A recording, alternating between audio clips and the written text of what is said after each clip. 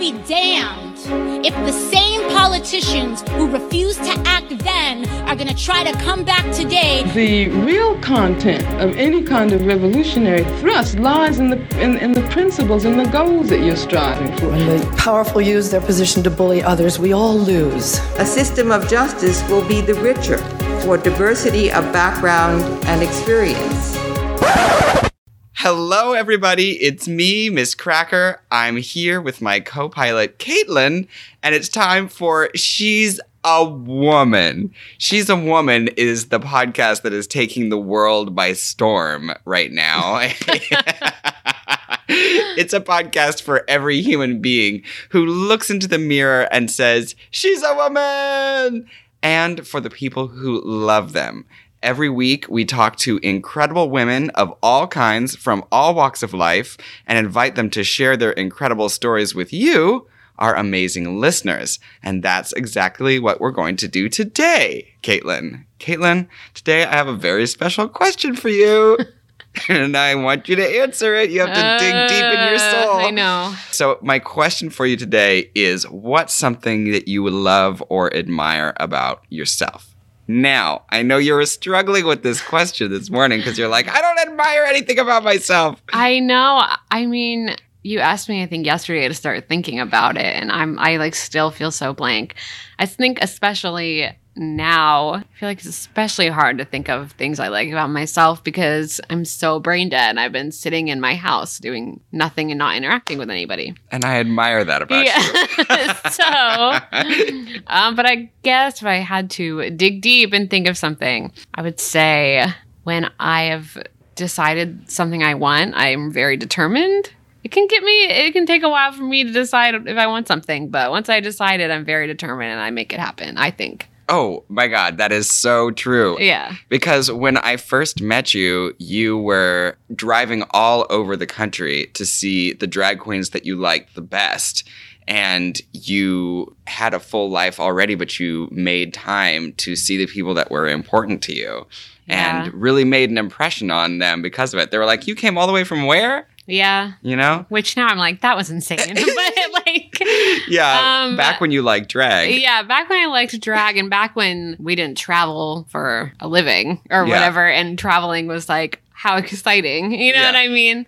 But yeah, I think that if I've decided that I want this to happen or that to happen, or I want to live here or do that, then I think I am really determined and I can really make things happen for myself. Once it's like in my brain, nothing is stopping me. You know? Oh, it is very true.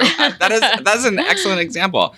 I was going to say about myself that something similar about myself. The thing I admire is that I never give up. I have the most pessimistic outlook and I never think that anything is going to work out, but that doesn't stop me from trying ever. That's true. You know? You also don't really like take days off in a way. You know what I mean? You're like, nope, here we go. I got to do this because I'm not giving up. You know what I mean? Like, even if you're not feeling it. Yeah, you're right. I don't take days off. Like, even on my days where I'm not doing anything related with drag, I'm like, well, I'm going to write 40 pages in my journal because, she's determined to do stuff. She keeps trucking along no matter what. Yeah. And here we are, a year deep into this pandemic. I can't believe it. It's been, as of the time we're recording this, it's been like exactly 1 year since COVID came to New York, at least. Yeah. And we have been through the full range of emotions. Yeah. We've had days where we thought that everything was over, and we had days where we thought that things were starting anew, and we weathered both of them somehow. And I'm determined to make it through yet another year of nothing. I'm determined, Caitlin. Okay, yeah, you're determined. You're gonna truck along, yeah. And you know what? If you decide in your mind that you want us to survive, then you will make it happen too. Yeah, I have to figure out where I'm at mentally with that one. So I brought this up not only because I wanted to hear what Caitlin admires about herself, and I think it's part of my optimistic outlook this year that I'm making you do that, but because I want everybody that's listening to think about something that they admire about themselves and share it with somebody that you love. Like, I can think of my sister at home right now going to my mother and saying, well, here's something I admire about myself. What's something that you admire about yourself? So find somebody to partner up with and tell them something about yourself that you think is great. Wow, that's so nice of you. Doesn't that sound nice? Yeah. We need that. Life is trash. It really, truly is. Anyway, I want to dive into our serious, groundbreaking interview, which actually, honestly, today it is serious. Yeah, it could be that's groundbreaking. true. But first, I have a little treat for you. Every week, we do a little segment called Here's the Good News, where we share positive stories torn from the headlines. The idea is that they'll bring you, our listeners, a little hope during these difficult times. And this week, our news is all about fighting back. Do I know this? You don't know this one. Okay, I'm in for a surprise. Yeah, I was dipping into the newspaper yesterday because I was like, there must be something good. And I ran to this good news that is sort of good news inside out because it starts with bad news. I saw in the New York Times yesterday that the Trump administration killed about 100 important rules protecting our environment, our air, our water, and wildlife, and that even though Trump is gone, the damage is still being done. Here are the numbers. 98 environmental rules were killed under the Trump administration, but 14 are in the process of being killed right now. So I was like, okay, I'm trying to be optimistic this year. Is there good news buried in here somewhere? So I did a little research, and this is what I found. A little while back, there was another article about the same issue, but it was talking about all the people within the government, most of them scientists, who are fighting to keep these rules from being killed. Because there are people fighting to protect our environment and our health, Caitlin. Wow. So I turned a bad story into a good one. It's a good one. It's good. It's good to know that there's people trying to undo the wrong and that not everyone is in a Trump state of mind where climate change doesn't exist. Yeah. You know what I mean? Exactly. I mean, I think when we think of an administration, we think of them being monolith, all of the same mindset. Mm-hmm. But even while Trump was in office, there were people working within the administration and within the Environmental Protection Agency, particularly, to disobey commands from the administration. So one of my favorite stories is the story of Gina McCarthy, the former Environmental Protection Agency chief / lady hero, Caitlin. Okay. When the Trump administration asked Gina McCarthy's agents to cooperate with the Trump agenda and just get out of the way, she told them something very simple. She literally said, "Keep your asses in your seats." Wow. That's a direct quote from her. So she told everyone at the Environmental Protection Agency, it doesn't matter what the Trump administration says, you do not have to cooperate, and you certainly don't have to leave if you don't agree with the administration. Stay right where you are and make reports that show why what the Trump administration is doing is wrong. It would almost be the worst time to leave. Right? You don't want someone else in that seat that will make it worse. You know, it's like, okay, this is horrible, but now's the time to stay. Exactly. You know, and fight. And I think it's really brave to stay and fight in that situation because that basically means essentially arguing with your higher ups every single day. Yeah. And knowing that every day you're arguing could get you out of a job anyway. Yeah. And that you're going to watch a whole bunch of terrible stuff happen in an arena that means a whole bunch to you. Yeah. Anyway, a lot of people had Gina McCarthy's fighting spirit. Scientists throughout the government stood their ground. For example, every time the Trump administration tried to roll back rules that had to do with fine soot, which causes lung disease, scientists within the government responded with loud objections. They released reports saying not only that the rules on fine soot should be kept, but that they should be tightened. Their report said that tightening environmental rules could save over 12,000 lives a year. They refused to fabricate reports and cooperate with the Trump administration. Those people are still there, and I think they deserve to be applauded and talked about more than they are. Yeah, they lasted through the Trump administration and kind of still fought and then saw the light at the end of the tunnel. Yeah, and so they're still in place now that Biden's in place. But there's still these rollbacks that are set up to happen. So we really are going to be depending on these scientists to come through and come up with more reports that show why that shouldn't happen. I thought this was good news because one has a lady hero in it. Yeah, maybe we should talk to Gina McCarthy. Oh my God, that's such a great idea. Right? Let's do that. Also, I thought it was good news because even though we're still living with Trump's legacy, there are voices that are pushing to erase it. So whatever chance you have to support the voices and stories of people like Gina McCarthy, do it. We want them to have as much power as possible. And I think we don't support scientists enough because it's like, I don't know, I don't think they're as cool or as sexy as like celebrity activists. Do you know what I mean? Yeah, no, it's sort of backwards in a way. We should pay more attention to like the scientists and mathematicians that like literally change our world. But we, I don't know, give all the money and the fame and fortune to dumb celebrities. You know what I mean? Anyway, enough about that. Let's take a little break and we'll be right back.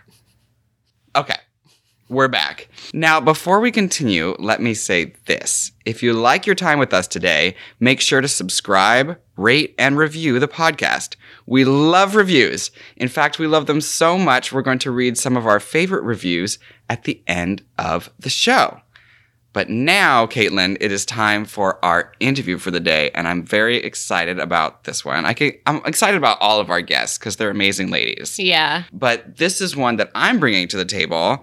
My cousin told me that I should have a look at this amazing woman.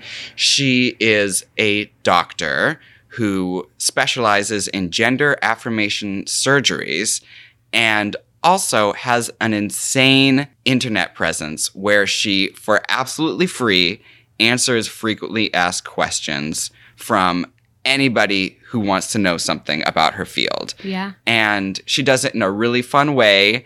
And she's from Ireland, and we love Ireland. We love that. Yeah, yeah. So I'm just really excited to have her on today because I think she's an incredible resource, not only for people in the trans community, but for people that are looking to have a better understanding of what trans lives and experiences are like and how there's an infinite range of possibilities and experiences. And it's not just, there's no cookie cutter trans experience. And I think that's a really important message. So Dr. Sive Gallagher is her name. She is double board certified in both general and plastic surgery. She's originally from Ireland, where she earned her medical degree from University College in Dublin, where she graduated in the top 3% of her class. Then, seeking world-class training, Dr. Gallagher came to the United States, where she completed 8 more years of intensive surgical training. Now a leader in the field of gender affirmation surgery, Dr. Gallagher has founded the Eskenazi Health Transgender Center and Wellness Program. Today, she has her own practice in Miami, but she also reaches out to the LGBTQIA+ community and beyond with her incredible social media content answering important questions about trans health from a doctor's perspective. And because she does what she does, we're actually going to do this interview a little bit differently today, and I'm excited about it. Well, first of all, thank you so much for joining us on the podcast today. How are you doing today, Dr. Sive Gallagher? I'm good. I'm just coming fresh off a vacation, finishing up with my last day. So the mind's clear, everything's reset, and I can't wait to get back to work. So, oh my gosh, that's such a great answer. I feel like so many people are at their peak, like, annoyance with the world right now.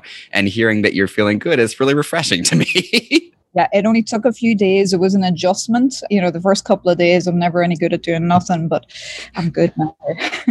I settled in. So I always ask this of my guests. We had to make so many changes in 2020 to adapt to the pandemic. in your work, what kind of changes did you have to make in order to make things work? Well, everything changed for me just coincidentally this year because I started a new practice and became my own boss. I started it right around the beginning of the pandemic. So the launch had to be pushed back a little bit. That was the main adjustment. But surprisingly, not much has really changed for me as a surgeon with the pandemic. Obviously, we had to wait until it was safe to operate again and do elective surgeries. But with my practice, it's quite a niche thing. There's a paucity of surgeons who do what I do. So for that reason, many of my patients fly in. So we are used to doing a lot of our consultations virtually to begin with. Okay.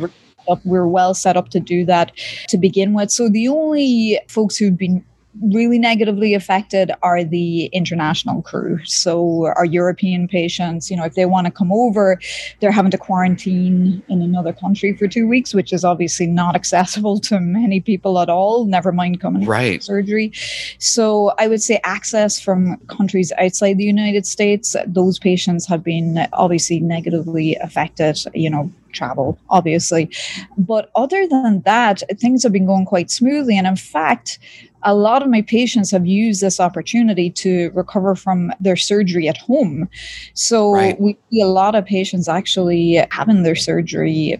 We've been certainly busy, in the first 6 months, way more busy than I would have expected. And now it used to be, from, one of the more typical surgeries I would do, I would say you can go back to work in 2 weeks. Now I'm saying, well, you can go back in 1 week, because obviously the physical strain of working from at home is a lot less. It's so incredible that you get to do this work that really changes people's lives.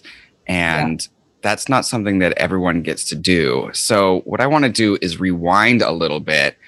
Part of this podcast is telling the stories of incredible women from the very beginning. And I was wondering if you could tell me a little bit about growing up. And was there a moment that you first knew you wanted to study medicine and have this kind of impact on people? Yeah, well, so I was born and raised in Ireland, in rural Ireland. I grew up near the seaside on the East Coast. Not the prettiest part of Ireland, but it's pretty. And I always was attracted to art. Like that was the thing I always gravitated towards as a kid. I just loved drawing and sketching. And that's probably what I did best at school, because I just gravitated towards it and spent so much of my time doing that. Yeah. So I got pretty lucky that I came full circle and I'm able to use that artistic ability because really at the end of the day, I'm a very pragmatic person. So I figured I didn't want to pursue art as a career. I wanted to do something more useful. So that's what attracted me to medicine. I said, well, what's more useful than medicine at the time was my rationale. Right. And so I probably had those feelings from probably 7, 8, 9, 10, just be useful. See if I can, get there because I knew it was a long haul, study-wise, residency is difficult on your personal life, which it certainly is. But then I got really lucky because when I started studying medicine, I could see in the surgeons I was shadowing, as a medical student, you don't get to do anything, obviously as a medical student. So, but in those surgeons I was observing, I would see that they were completely absorbed in the work. They're listening to music and they seemed quite blissful, most of the surgeons when they were operating. And I thought to myself, I wonder, is that like painting? I wonder, is it the same thing, the same type of flow state that I would get into as a kid and as a teenager when I would paint? So I took a bet on it, and thankfully it absolutely is. It's exactly the same feeling, and I guess uses the same parts of your brain, and it's really just a different medium. So I got very lucky there because obviously, I'm able to use my passion every day, and plastic surgery is certainly an artistic field. But I would say the second half of my career was when I discovered gender affirmation surgery. And we all want to make a difference, right? And do meaningful work. And I knew I was attracted to making things look good. I knew cosmetic surgery was a very good fit for me. But I struggled a little bit with, is this meaningful? Is it meaningful enough? And that's when I found gender affirmation surgery. And I was like, oh, this fits perfectly because now more than ever, I can use these technical skills I've acquired and an artistic eye, for very meaningful work. And, if a patient chooses to pass, hopefully, help them fulfill that dream. So again, I definitely find this the most meaningful work I've ever done in medicine. And I would say I've just found my niche. Absolutely. There was a lot of luck involved and bets, and invest many years before I was sure if it was the right path. But I believe it was. Was there like a particular person or experience that made you realize that was the path, or was it just something gradual? You realized that this was a field that was available? I can definitely pinpoint an experience. The most hands-on early experience I got was here in the United States. So I was at medical school in Dublin, but I was able to come to Atlanta, actually to Emory University, and I just kind of fell into plastics again because I was hoping, that you could apply your artistic eye and your creativity. And so I shadowed one surgeon there, and I remember thinking he was mainly doing reconstructive work. So mainly his focus was on facial defects after cancer surgeries. And I had to rebuild the different parts of the face. And what I saw him was, take different areas like muscles and tissue completely off the body and reattach them again, which of course is microsurgery. You reattach those blood vessels back underneath a microscope. And I was I was like, I didn't know you could do this. Like, that tissue was dead and now it's alive again. Then seeing his results, that was probably one of the major areas. And then I would say later on, probably first time I saw a bottom surgery, it was a male to female patient, so a transgender woman who was having her genitalia operated on to be more in a line and affirming for her. So that again kind of blew my mind, because I found that was even next level again, because the way the human eye works, if we completely rearrange a face, it's usually the eye is very sensitive to facial features. And for want of a better word, we can pick up deformities very easily. Whereas we're not used to looking at genitalia all day long. So patients pass very well and the results look awesome, so that kind of really drew me to that as well. You've put so much work into that microsurgery and those tiny aesthetic choices. Was there a time that you were overwhelmed and you were like, I've bitten off more than I could chew. I can't believe I'm diving into this field that's so complicated. I can't do this. Well, it's funny. I was just talking to a colleague who's finishing up their training. And for me, it was basically burnout, because when you finish medical school in plastic surgery, certainly the route I went, I did 5 years of general surgery and then 3 years of plastic surgery. So that's 8 years of training after medical school. So towards the end, I was, 34, I think, by the time I came out. And, towards the end, I was absolutely burnt out. There comes a point you just have to do the thing. And I remember back then, that burnout kind of manifested in, have I chosen the right career? Is this all been a horrible mistake? I remember having those feelings very strongly and taking a few months off and thinking, well, maybe I can just marry rich or something. I don't have to work. Like, I'm a hopeless gold digger. So basically, thankfully the bet paid off and it was only burnout. But I think that's probably the one example, the most overwhelming I can think of, was just coming to the end of that training. And it's just years and years, because you really put your life on hold as a surgical trainee. Like, surgical trainees are really the unsung heroes, I would say, or trainees in every field of medicine pretty much, because it sort of has an apprenticeship thing. You're supposed to do no more than 80 hours a week, which, if you think about it, is an astounding amount. But many of the trainees go above and beyond that. And it's just an exhausting time where you really have to put your personal life on hold. And it can drag on for many years, depending on the field. So would you say it's really important when you run into burnout to take a step back? I know that there are times in my own career as a drag queen where I've had burnout. I'm like, if I look at another wig, I'm going to scream. And I think I've tried to make myself push through it and force it. What do you think that it was really essential that you took the step back that you did for a few months? Yeah.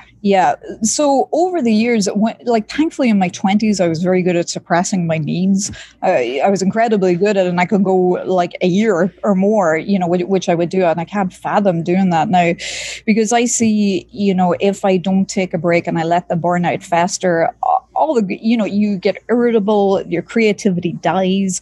And for me, what I did at the end of all that training was just a complete change of scenery. I actually went abroad to learn some new techniques, but obviously just, learning wasn't anywhere near as intense as taking care of patients as a resident. So it really felt like a break.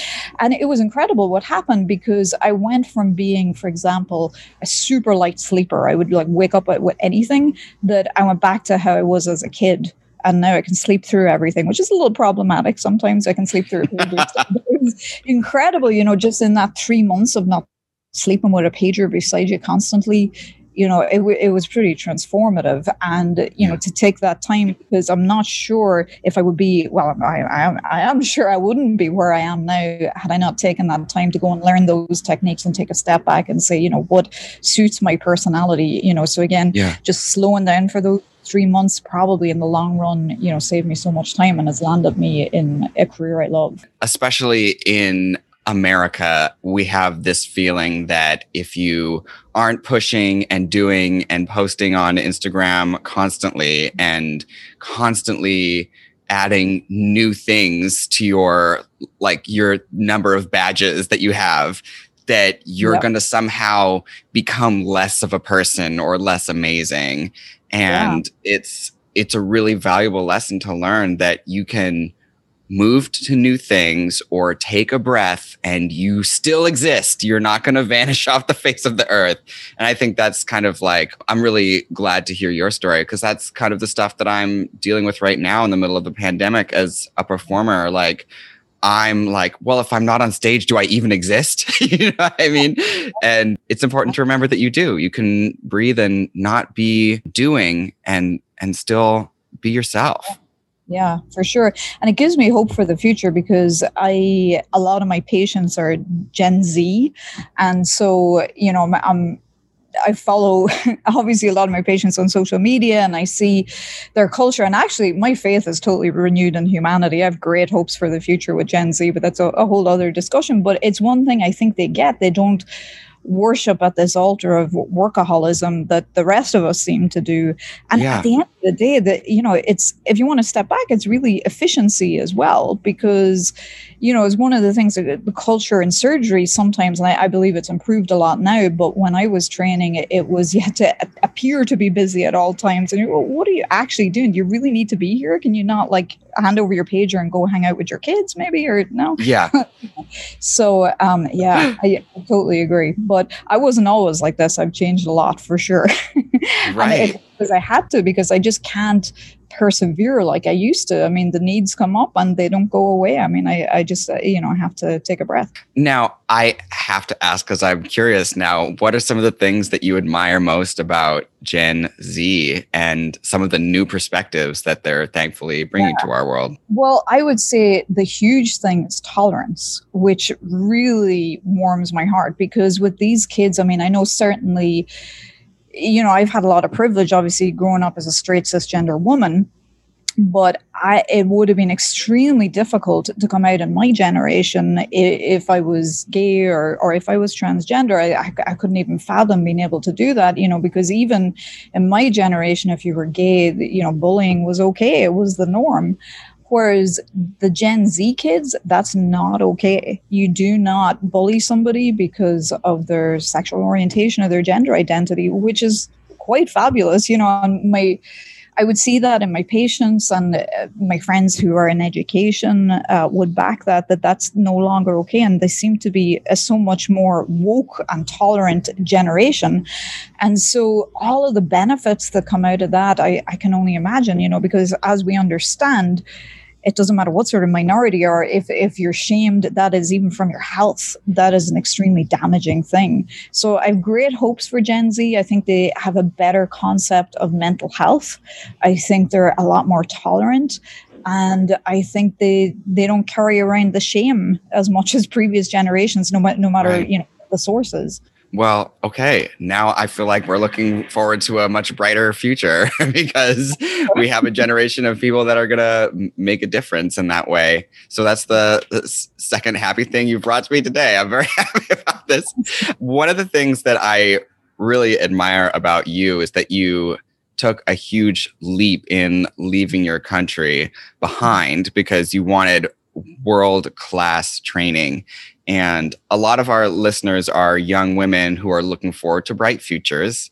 And I was wondering if you could talk about what it's like to take a huge leap when following your dreams and sort of leaving everything that you know behind. So I think I ran into it maybe a little bit blind from a certain point of view, because again, in my 20s, like late teens and 20s, I had real tunnel vision for career. I was just, career over everything. Nothing else matters. I can miss the birthdays. I can miss the weddings. It doesn't matter. I just need to get this career and then I'll relax. So I think if I could do everything over, it would be maybe to pay attention a little bit more that you shouldn't always postpone your life, because definitely at the end of residency, you could tell, that I missed a few things. And I remember actually I hadn't seen my family in Ireland.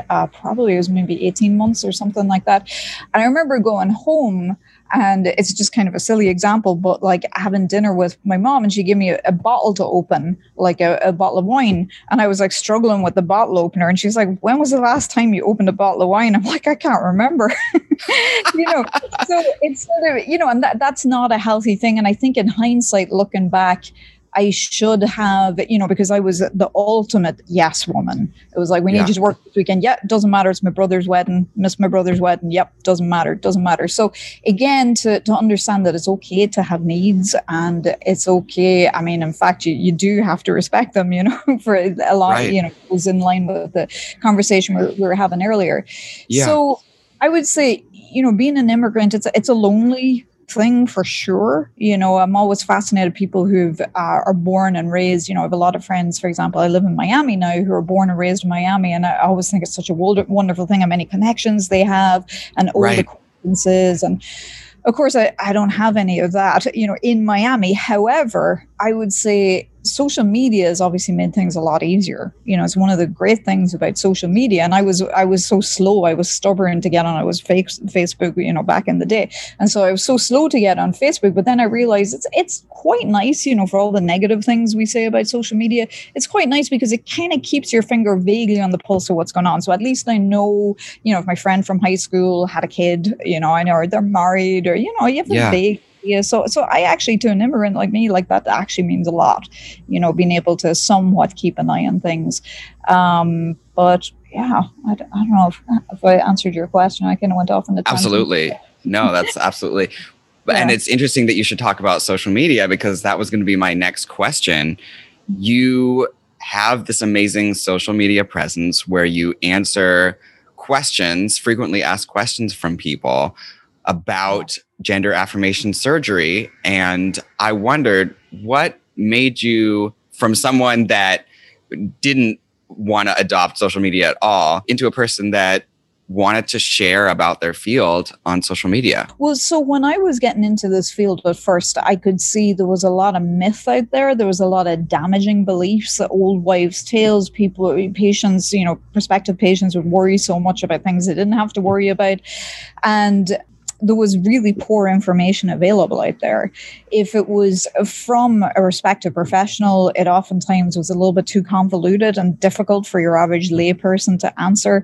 And certainly I know, for example, when I go to the dentist, I need things broken down or I'm going to forget it, and I am a medical professional. So I definitely saw a need for good information to go out there. And in the first part of my career, which is really emphasized, especially in academic medicine, I found I was conveying concepts using statistical analysis, making things really complicated, putting them in surgical journals.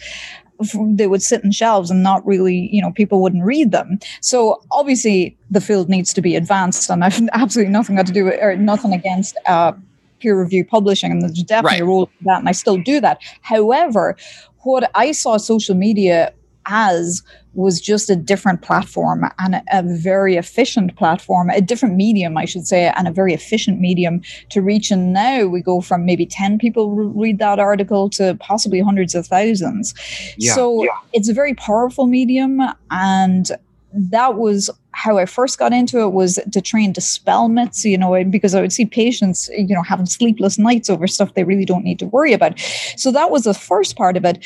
And then the second part of it really is there's something very unique about gender affirmation surgery in that, unlike, for example, a lot of other surgeries, the patient to a large extent directs the care, because obviously the only person, what we're trying to do is affirm that patient, and the only person who can tell us what is affirming for them is the patient. And of course, if the patient isn't educated on their different surgical options, how are they going to know? How are we going to know? So from that point of view, I found it was incredibly important to get this information out there. And if, my patients have taught me many lessons over the years, but I'd say one of the biggest lessons is that humans are such diverse creatures, in that it's not one size fits all. Many transgender folks don't want or need surgery, and it's definitely needed to have different surgical options for different folks. And what I find is, once patients are educated and they understand, they will tell you these are very well thought out decisions. And that's, in my experience, usually what serves the patient the best. I said that I wanted to do this interview a little bit differently when I introduced it earlier with Caitlin, my co-pilot. And I do want to do things a little differently. Usually I talk about the story of the person completely, but I want to get into these frequently asked questions and some of the questions that you engage with every day. So I asked you in an email what your top frequently asked questions were, and I kind of want to tackle them because I think they'll be great for our audience to hear. First of all, you said that you had like 3 questions that you got from the public in general about gender affirmation surgery.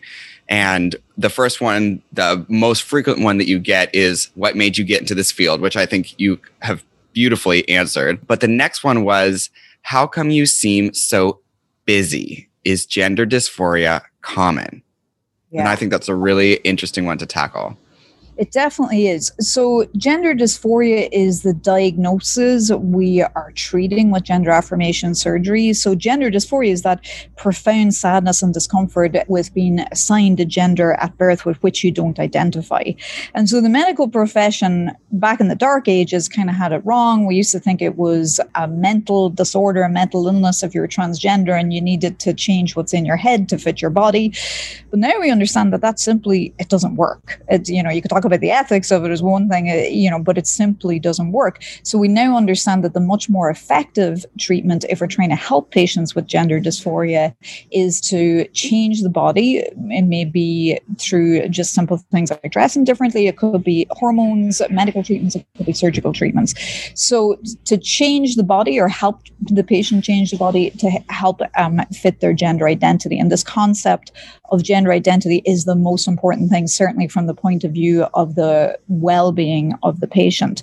So first of all, that's the diagnosis I most commonly treat. Here in America since 2008, the American Medical Association, for example, has recognized it as a serious medical illness. And of course, the reason that is because a lot of folks who are suffering from gender dysphoria, if it's not treated appropriately, may attempt suicide. So again, it's a serious diagnosis. So the reason probably that I am so busy is, first of all, we're a little bit behind here in Western medicine figuring that out and understanding there's a need, that these surgeries are important, and that a lot of patients have gender dysphoria. Now, the big question is, what is that number? So when I was in medical school, we were taught it was something very rare. Like the number was maybe 1 in 10,000 people. And now we understand that it's probably a lot closer to 1%. Certainly 0.6, to 1%. So if you think about that, that's as common as type 1 diabetes. And every healthcare professional needs to understand how to treat diabetes, right? At least be familiar with it. So now we're seeing this huge need is the first part of it. And of course, the second part is that now more than ever, thankfully, patients are comfortable coming out and they're able to access information. Again, a lot of it is thankfully because of social media and the difference that has made to so many people's lives, that they're not living with this burden of gender dysphoria and, a shameful feeling or not understanding what they're feeling, but instead are able to seek appropriate care. And we know from the studies that if a patient is treated appropriately, and it's hard to measure this, right? It's not like other parts of surgery where, your appendix is in or it's out, so that's how we know we do a good job. But obviously measuring gender dysphoria is a lot more complex. But from what we see in the studies, there's certainly excellent data that these treatments do work, and they work very well for patients, but it's an individualized thing. Not all patients are the same. So that's why I think I'm so busy. I would say, a lot more patients are in a position that they can come out, and they come out at all ages. And there is a lack of surgeons, but that's changing. Surgeons are, and again, it goes back to our Gen Z medical students. They're seeking out this training. It's always, fascinating to me. I mean, today I had 3 different emails from 3 different medical students, 3 medical students and a PA student seeking out training because they want to be at least culturally competent. So, which is awesome. So we're talking about an incredibly necessary medical treatment, but we're talking about it in the United States. So obviously the next question is that people have to ask, unfortunately, is does insurance cover that? And you said that was one of the big frequently asked questions that you got. Yeah. So since I started out in this field, there has been a lot of change, and for the better, for the most part. The last administration was a little iffy there for a little bit, but but what we're seeing is that insurance companies are covering these procedures. It depends, for example, in private insurance, whether or not your employer chooses to provide benefits or not. But certainly 70% of our patients have coverage and are able to use it. So there are a lot of requirements. A patient can't just show up and say, hey, I'm trans, let's do the thing. Depending on the surgery we're talking about, they oftentimes have to have up to 3 referrals. So a letter of referral from a psychiatrist, a letter of referral from a mental health professional, and then their hormone provider as well. So again, depending on the surgery, there are a lot of requirements that a patient has to meet. And of course, the insurance companies have now become the gatekeepers somewhat, because it tends to be in the policy what the patient has to achieve, as it were, before they're able to go through with their surgery. But the good news is a lot of these surgeries now are available through insurance. And California, as a state which has been covering these procedures for many years, has shown that this is actually cost effective, because it's a little bit morbid to think about, but if you take the human element out of everything and just look at money alone, there are a couple of publications that would seem to indicate that the cheaper solution is to give the patient the appropriate treatment up front, rather than deal with the complications of gender dysphoria, such as suicide attempts and things like that, because they are very expensive. So even from a financial viewpoint alone, it seems to be beneficial to cover these surgeries, but obviously there's the human element of it too. And, we understand it's the right thing to do, and it's the gold standard. So that's so interesting, because I think that people who don't understand gender affirmation surgery think of it as some kind of luxury, when really it's about the health not only of the patient, but of the community. You said also that you have some very frequently asked questions from members of the transgender and non-binary community. Kind of in the same vein of what we were talking about, one of the biggest questions was, how do I make surgery happen? Yeah. So by the time a patient gets to me, oftentimes they have been transitioned for years. That would be a lot more common, just because it's difficult to make surgery happen. So it's financially difficult. It's obviously, once we get beyond, the emotional aspect and the social aspect of it, it is still pretty, financially burdensome for a patient. And even if insurance covers, we're seeing these high deductible these days that patients oftentimes have to, foot 5,000 of the bill plus. So, healthcare in the United States is very expensive. Okay. But apart from that, usually how I advise patients, for example, who are just beginning to question their gender identity or have these thoughts is, first of all, educate yourself. And there are a lot of good resources online now, obviously my content, but other than that, there's good groups and resources that patients go to. And most of the medical professional bodies in the United States, such as the American Psychiatry Association, have very nicely written information pages on what it is to be transgender and gender dysphoria and that sort of thing. And then the next step probably from that would be to speak to a counselor, if they have access to that, and preferably somebody who has experience in patients with gender dysphoria. And then a patient will progress on from that. But again, surgeries are difficult to access at the best of times, and it's a process for patients. And I did a vaginoplasty on one patient I can think of who was 73, who had transitioned in the 70s and frankly had identified as a woman longer than I have, so, right. But, it just took so long for all those reasons for things to align for her to be able to get her surgery. But we always say it's never too late as long as we're safe. Okay, so that leads to, I think, the next question, which is, what are all of the procedures that you do? Yeah. So the great thing about plastics is, another thing that keeps me entertained about plastics is the diversity of the field. So we operate in all parts of the body, and pretty much not too much is off limits to us as plastic surgeons. So it's kind of easier for me to list the things I don't do in this field. So I don't do hysterectomies are that's a GYN surgeon is who you need for that. And then some of the complex urology procedures, so that would be the plumbing for the female to male patients.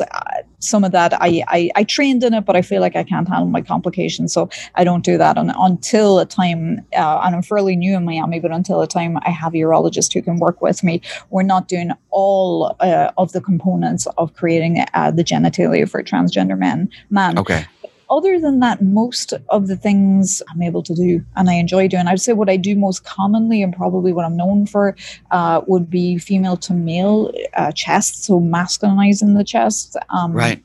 Vaginoplasty, of course, so that would be male to female genital surgery, and probably female to male genital surgery, and I could go on, but those are probably the top three or so. Yeah. And for those that are listening, you can check out Dr. Gallagher's social media again for stories, the human stories behind all of these procedures that make these procedures so important. And it's funny, you said in your email, you said that one of the last questions that you're asked most often is, why are you in this field? And I think from this conversation, it's very, very clear why you are. I want to thank you so much for joining us today and for sharing your knowledge. And I hope that everybody that's listening will take a chance to look at Dr. Gallagher's social media, because it's so joyful and so fun. And I think that if you are outside of the transgender or non-binary community, you think of so much of these topics as just issues instead of human beings. And I think that that's what your social media really promotes, is like human stories. Absolutely. And it's literally, it's having a front row seat of watching people's dreams come true. It's like the buzz in our office on a Friday when we see patients back after the surgery. It's contagious, and so many other healthcare providers are kind of drawn to this field because of that. But it's unmistakable, and I'm glad it comes through on social media. Well, thank you so much, and I'm hoping that we'll be talking to you again soon. Okay, Caitlin, so that was our interview for this week, and I think it's a fun one. Yeah, I liked the way she compared art and surgery and kind of like the fugue state that you go into. And it's just interesting because I feel like normally I think of those two things on totally different planes and totally different realms. Oh, right. Also, she seems to have followed her dream, which I think a lot of our guests have, but she just seems to have perfectly found her niche. And I think that's so beautiful. Yeah. But, Caitlin, it's actually time for a little break. Oh, okay. And then we'll be right back. Okay. we're back. Now, first of all, I want to say this again. If you liked your time with us today, make sure to subscribe to the podcast, rate it, and review it. We love reviews. In fact, we love them so much, we're going to read some of our favorite reviews right here at the end of the show. Now, Caitlin, do we have a favorite review from this week? We do. This one says, "Love this. It's so great that you bring top professionals to share information and educate your listeners. These are very important discussions, doing it all in a fun and heartwarming way." It's a nice one. Yeah, that's great. When you first said bringing top professionals, I thought the reviewer meant you and me. I was like, well, I don't know about that one. Oh, no. Yes, no, but we do bring top professionals. And I have been thinking as we look at our She's a Woman podcast Instagram as kind of our yearbook of people who have participated in the podcast. And it's a really great team of ladies.